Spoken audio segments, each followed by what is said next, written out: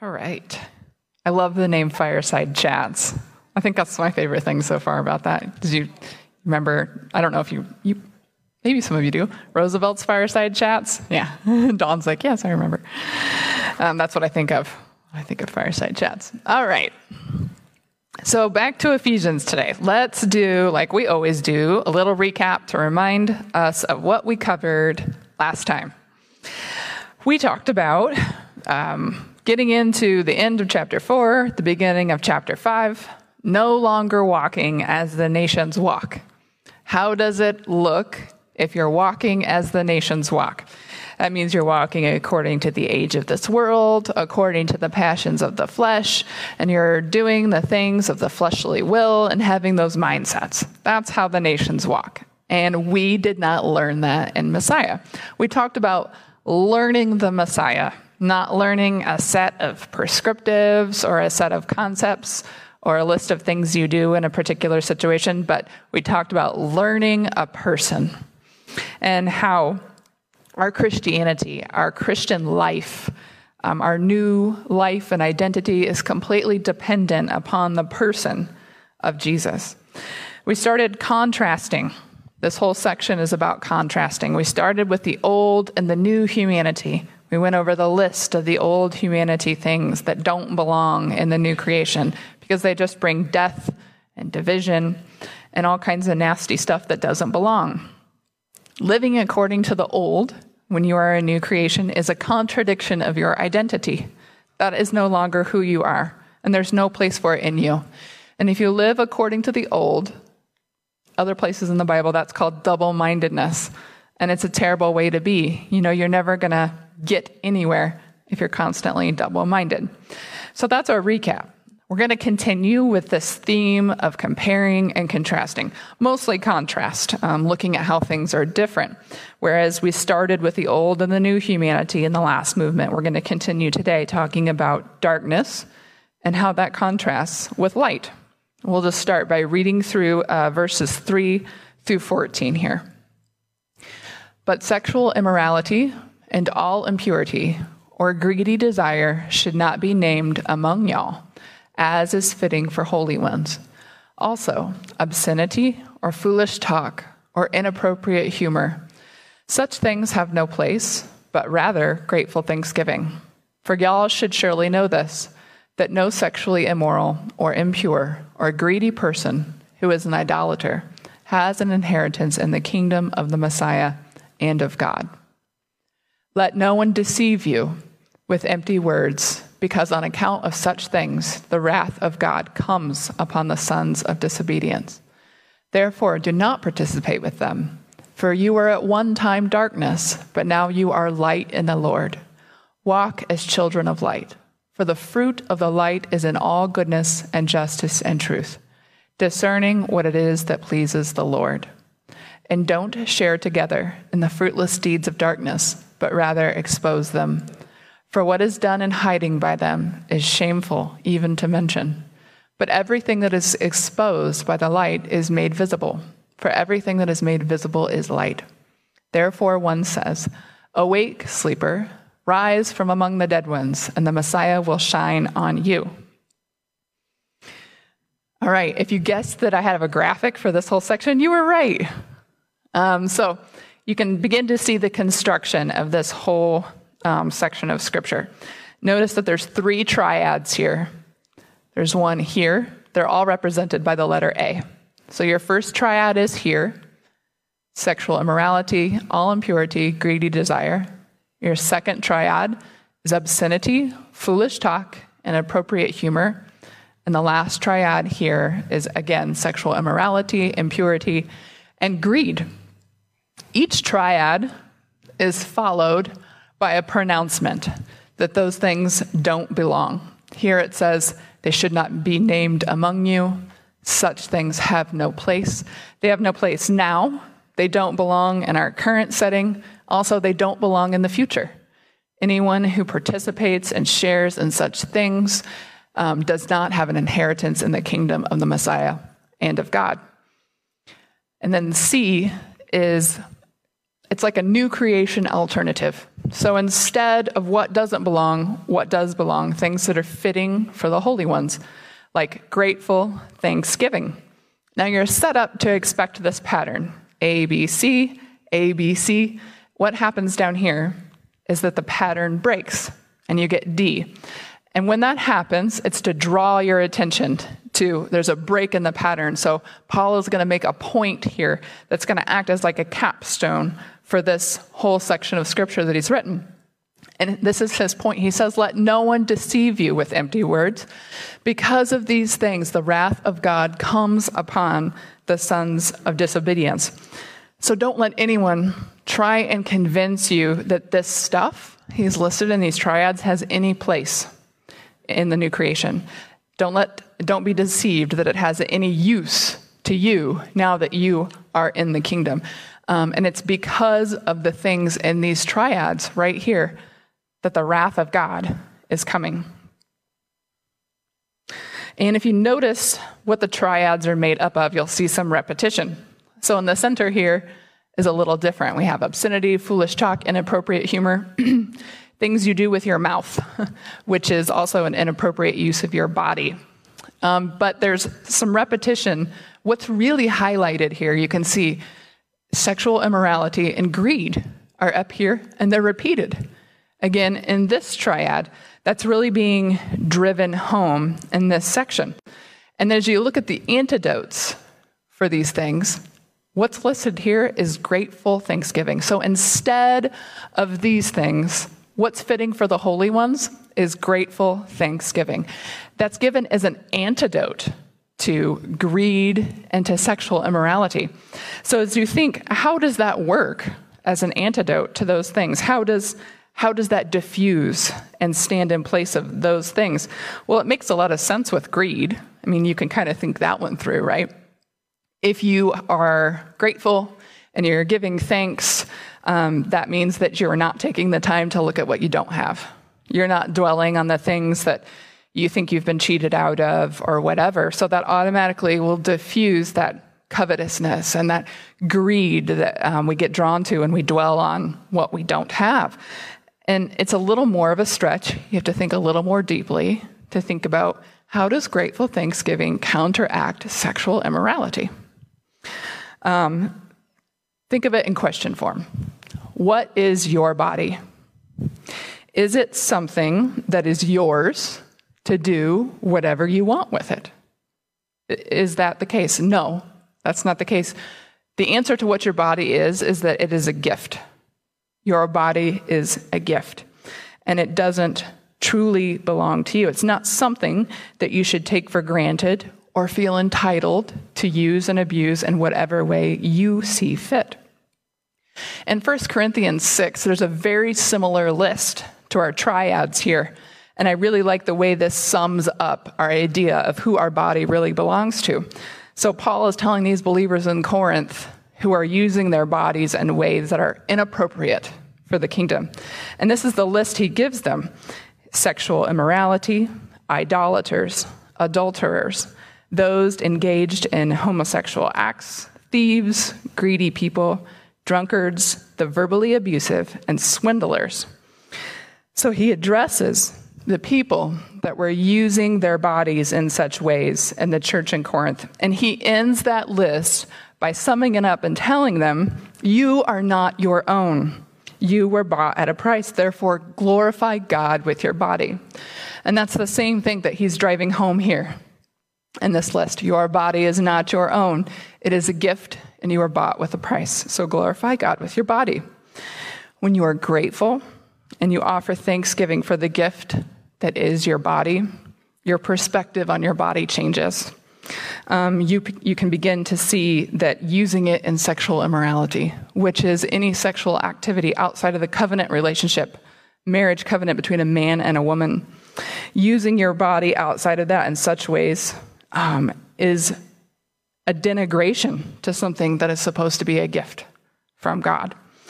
And as you give thanks for the body that's been given to you as a gift, you'll begin to see the bodies of others as very sacred. How important is that in our culture today? Think about if you're a woman, you've probably had the experience of being reduced to an object, to having your humanity stripped away from you and being objectified, just becoming a thing. And it seems that in our culture, people think that the solution to the objectification of women is to now objectify men. And you see this everywhere. Think about the books that are coming out and the movies that are coming out that encourage women to take back that power and go to the theater and sexualize men and treat them the way that they've been treated. And that is so not the solution. For human beings to just tear down other human beings so that they can elevate themselves and feel more powerful. That's not what it's all about. The truth of the matter is, Jesus came and he saw it fit to give himself up so that you and the person next to you could be offered the gift of reconciliation to God. He saw fit to do that. He suffered to make that possible. And in that is a profound statement that you are worth it, and the person inhabiting the body next to you is worth it. And that gives you value to see yourself, your body, and the gifts and the bodies of other people as a gift from God, something that we should respect and value. So because of all of these things, because of these triads and all of this stuff, like he says in section D, the wrath of God is coming because of these things. The sons of disobedience that use their bodies in such a way are under deception. They think it's freedom, but in reality, it's captivity that leads to death in every sense of the word. It's part of this age. It's being phased out now and will be totally destroyed in the fulfillment of the age to come. So when we talk about God's wrath, there's probably all sorts of different thoughts that come to mind as far as what that looks like. And a really great place to go and look at what's God's wrath look like is Romans chapter 1. So right here at the beginning in this section, it says, "For God's wrath is revealed from heaven against all godlessness and unrighteousness." So you can tell from here on out, we're probably looking at an exposition of what God's wrath looks like. This is going to give us a pretty good idea of what this means. So, I thought I had part of this underlined. So God's wrath, he's talking about these people, the wicked and the unrighteous, that suppress the truth. So even though the truth is evident in creation, the evidence of God is everywhere, these people suppress the truth by their wickedness. They fall prey to a false sense of reality.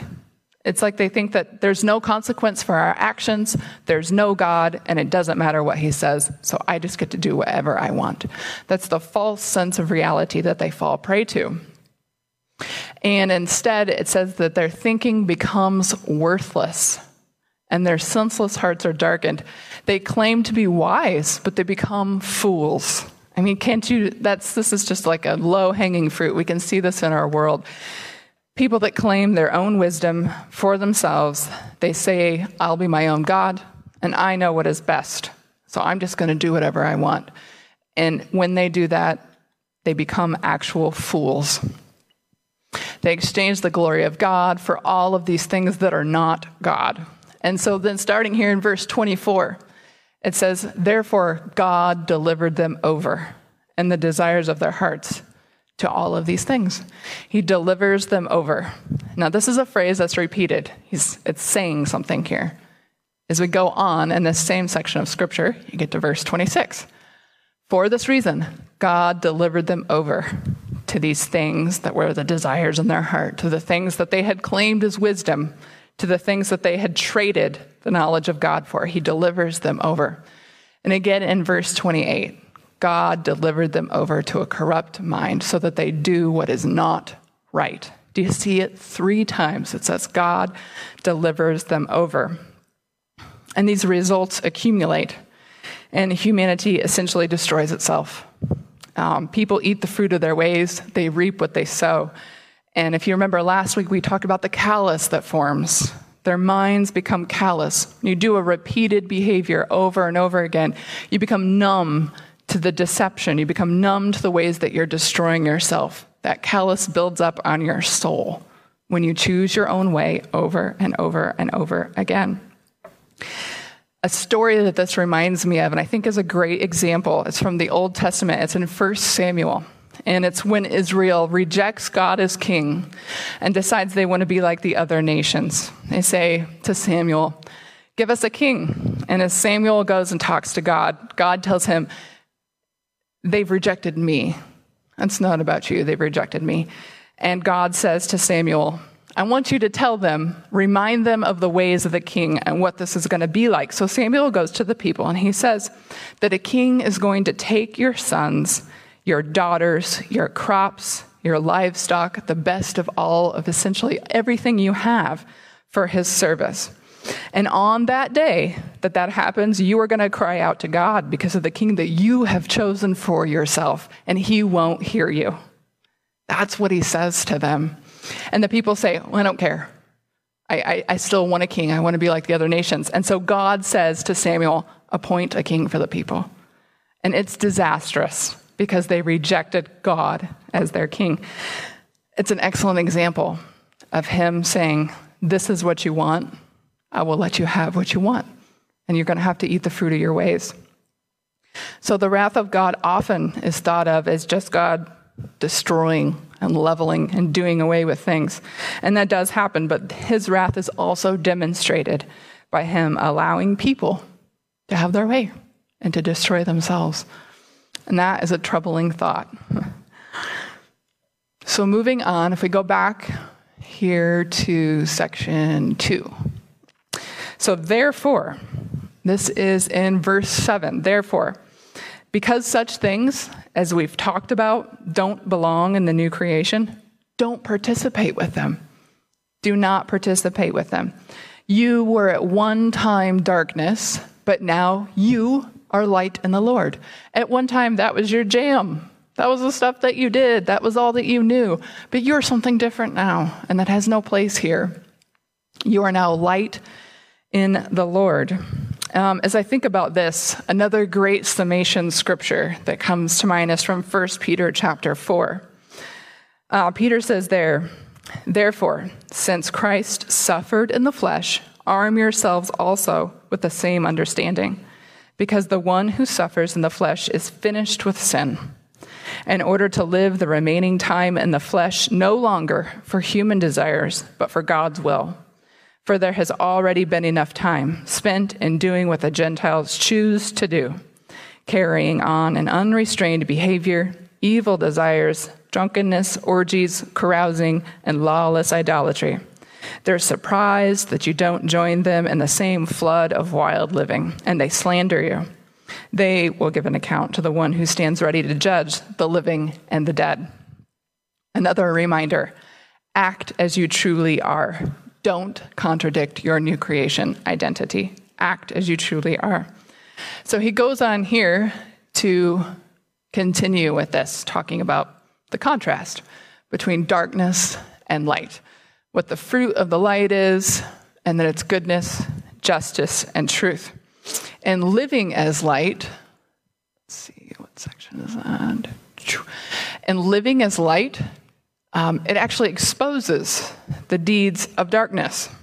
As you live your true identity, as you live according to who God says that you are, the ways of those outside of Jesus, those people that are around you, they're going to be exposed for what they really are. Darkness, hopelessness, and futility. And it does this, you living in your true identity, does this in a way that bypasses logic. Like you can sit down and have a conversation with someone and tell them all the ways that they're wrong and all the fruit of that, but just living according to your heavenly identity in the presence of other people, not compromising your convictions and not compromising what you know is right. It surpasses logic, and it does something on a much deeper level. When they see that, they become convicted. It does this in a way that mere words can't. And they may slander you. They may come against you. They may do all kinds of things in retribution against that. But don't be discouraged. Continue to live according to love, to live according to the Spirit. Continue to live in that truth, because the Spirit will work in circumstances and with people that you completely thought impossible. People that are just, they seem like they're not receiving anything. Like they're just horrible. And you're like kind of starting to think in your human like flesh brain, you're like, how in the world could this person ever come to know the Lord? Like they are so far gone. You never know what amazing, incredible things he can do. There is no one who is too far gone. And I think that God is perfectly within his rights to say to us, do it because I said to do it. This is who you are. Do it because I say so.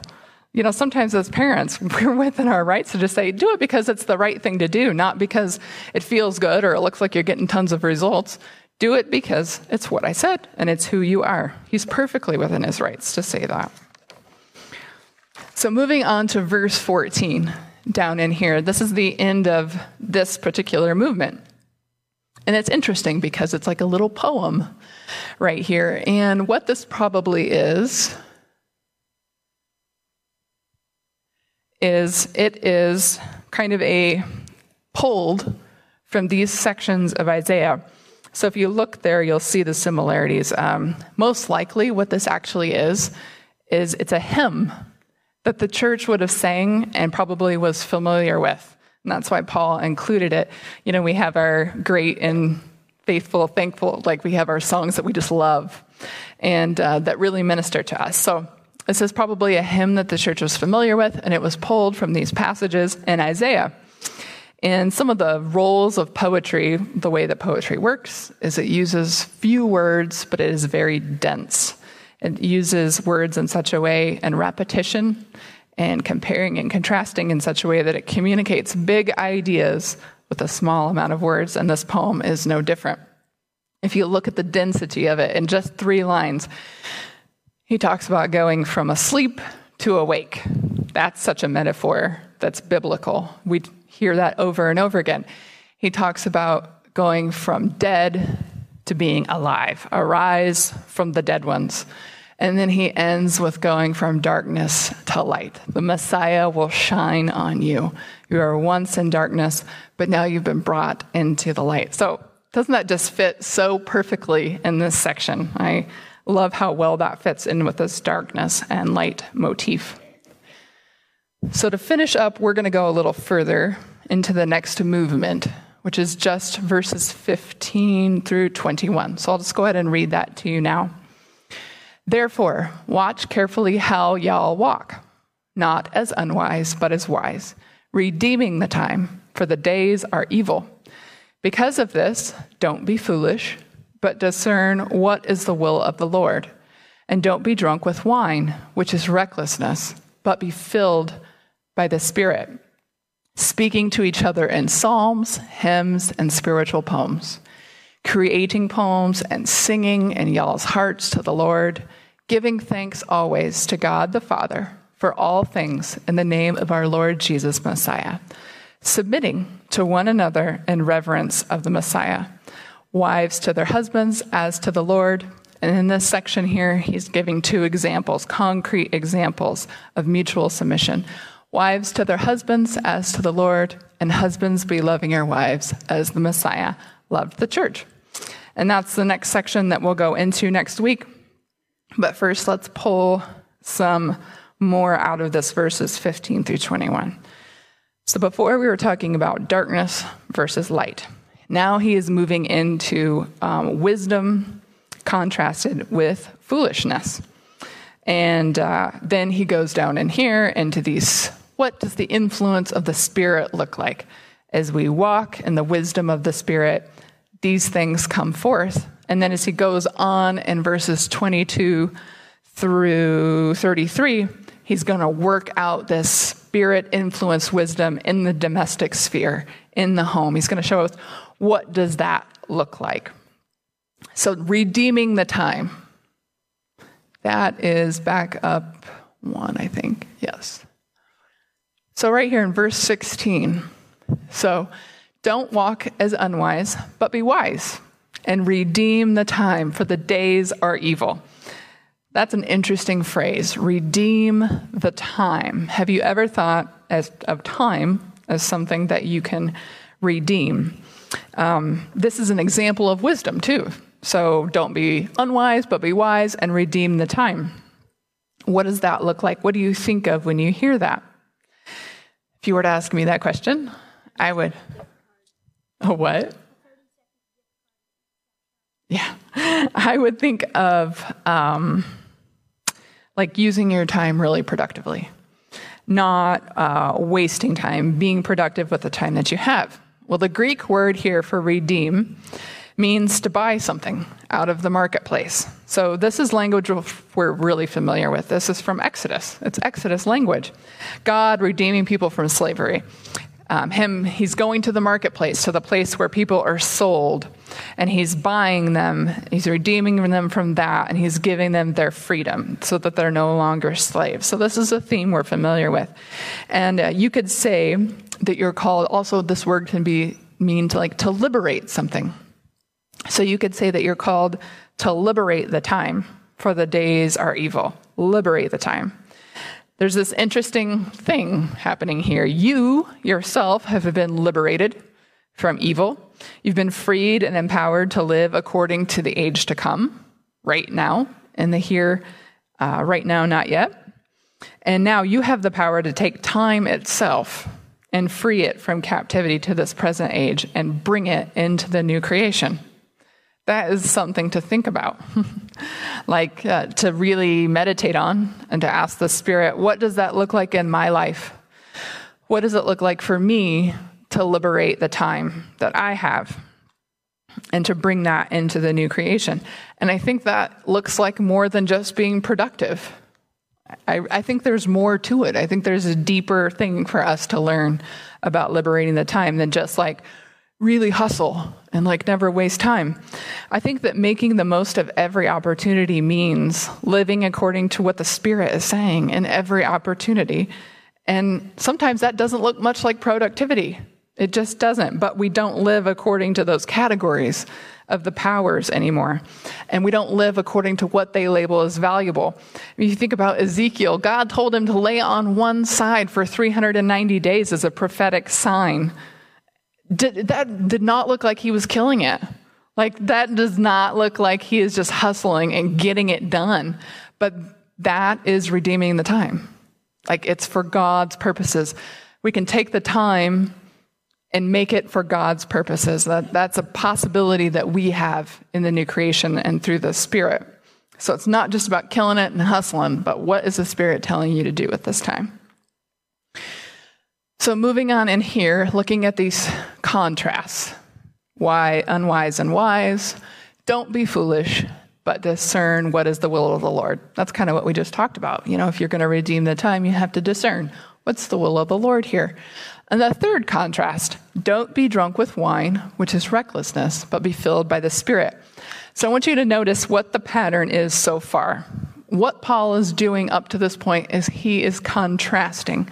He's pointing out the differences between things rather than the similarities. So as you get to verse 18, don't compare the similarities. Don't say, don't be drunk on wine, but be drunk on the Spirit, because they're similar. Look at the contrast. It's a question of contrasting influences here. What does it look like to be under the influence of wine? Well, you're certainly not discerning. You're certainly not wise. You're foolish. So don't do that. But what does it look like to be under the influence of the Spirit? You are certainly discerning. You're hearing the voice of the Spirit. You're walking in wisdom. It's a picture of totally different things. What it looks like to be under one influence, the influence of the world, or the influence of the Spirit, is to be sober-minded and to understand what the will of God is in a certain situation. So keep that contrast in mind there, those contrasting influences. The things that result from being filled by the Spirit. These Spirit influences are next here in this list. So if you look at verses 19 through 21, an important part to notice that we've talked about over and over again in Ephesians is that all of these verbs take place within a community.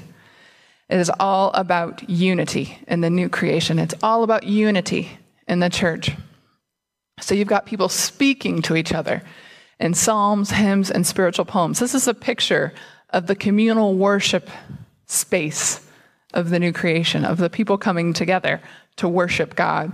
They're creating poems and singing in y'all's hearts to the Lord. They're bringing forth something from themselves and praise to God and something to share with the community to draw them into the worship experience as well. They're giving thanks always to God the Father for all things. This is what we do when we have like a testimony Sunday. We give thanks to the Father for all things, and we share that with each other. And as we share those stories of God's faithfulness, it edifies. We edify each other. We build each other up in the Lord, talking about how he's working in our everyday lives.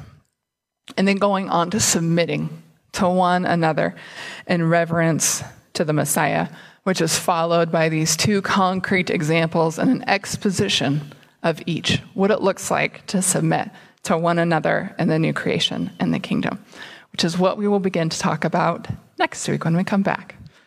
Let's pray. Lord, we are so thankful that you have brought us out of the darkness and into the light, Lord. We're thankful that you've given us your Spirit and that we can walk in the ways of wisdom, that we can live in the truest sense of reality in your kingdom, Lord. We thank you for that. Help us, make us more like you, Lord. Lead us in your ways every day. Help us to submit to you and to one another, Lord. Help us to be humble, to trust you, to be bold and courageous, to live our lives according to your truth boldly, Lord, and just to declare your kingdom and who you are, that you've come. We love you and we thank you so much, Lord, for what you're doing here in our body, for what you're doing out in the world and in our community, Lord. And we thank you for all that you've done for us. In Jesus' name, amen.